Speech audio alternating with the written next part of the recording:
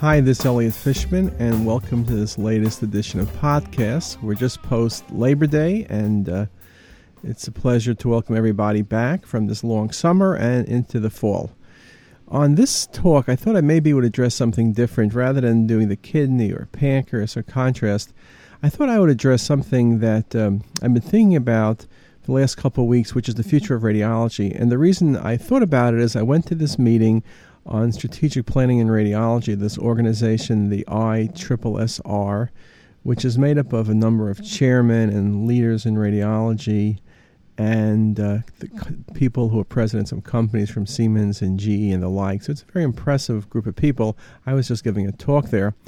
But I managed to sit through 3 days of lectures and discussions. And what's very impressive is several trends in radiology and how it will impact all of us.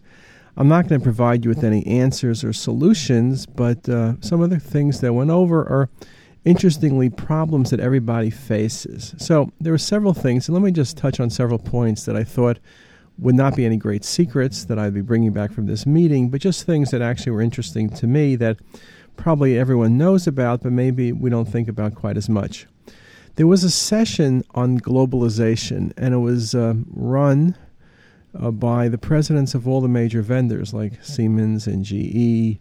So you heard Hogan from General Electric and Reinhardt from Siemens. And these are very, very smart people who run very large billion-dollar organizations.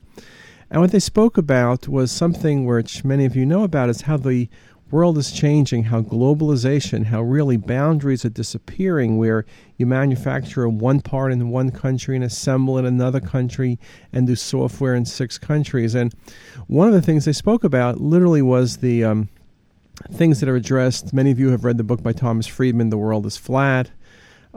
Everything really is this globalization, and it does have major impact on radiology, and part of it you can see is with teleradiology being done in foreign countries, for example, be it India or Australia or in Europe even, and the change that it makes, and particularly with progress in telecommunications, it really is becoming less an issue where you are. As long as you have good telecommunications, it's like you're at the scanner. So this globalization is very critical, and one of the things that was mentioned was just the change in countries. For example, China and India, the growth rate of scientists and engineers compared to other areas like Germany and the U.S. is just incredible. So as we look forward, the growth in science and discovery is often going to be in other places, and those of us, like myself, with a very U.S.-centric approach to the world, it's going to be a challenge because there are a lot of smart people, a lot of places, and now you're able to touch them and reach them, and they don't have to move to the U.S. to do great stuff. They have great labs in foreign countries, and there is a lot of excess capital, and so things will be developed in other countries. And the vendors made it very clear that their job is to get the best technology from the best people at the best price. And when you start looking at numbers, if you look at the cost of an employee, say in the U.S. or Germany versus the cost of an employee in China or India, we all know there's substantial differences. And this is going to be very important to all of us. On the one hand, it's very positive. Things will be more cost effective. On the other hand, there's a danger for technology to being developed elsewhere and that we're not in the forefront. Those of us in academics, that's especially critical because we rely on the fact that we're at the front end, that we're the leaders, that we're at the cutting edge, all those fantastic adjectives. But reality might be that if the scientists are elsewhere, if development is elsewhere, we may lose that cutting edge. So it's something that's a challenge for all of us and something that we need to consider. Another big topic at this meeting was molecular imaging. And again, it's clear molecular imaging is not going to be there today, but there are some changes going on that really impact on that whole area, whether it's training or retraining, how radiology fits in, what new imaging technologies, what new agents will be developed. And it's very exciting. I think Dan Peters from General Electric really spoke on the fact that, although this technology of personalized medicine is in the future. Some of it's in the present. They spoke about new agents being developed or being tested in Europe for Alzheimer's disease, for example. So, the future is going to be there with change, but the future is maybe for everything not as far away. So I think that it also makes us think about, in terms of imaging, what we need to do. As we go from more anatomic to more functional and physiologic imaging, there are great challenges for all of us. And how we do that on a daily basis, what we need to do, what our tools are all very important. A third thing, and I'll just close the talk with this one, is also the changes in practice. And I think that's something that's very critical for all of us, not directly addressed at the meeting, but addressed at some of the other meetings I've been to lately. And probably all of you have had the same conversations in corridors and back rooms, on tennis courts and golf courses and at baseball games. But radiology always was a very straightforward profession.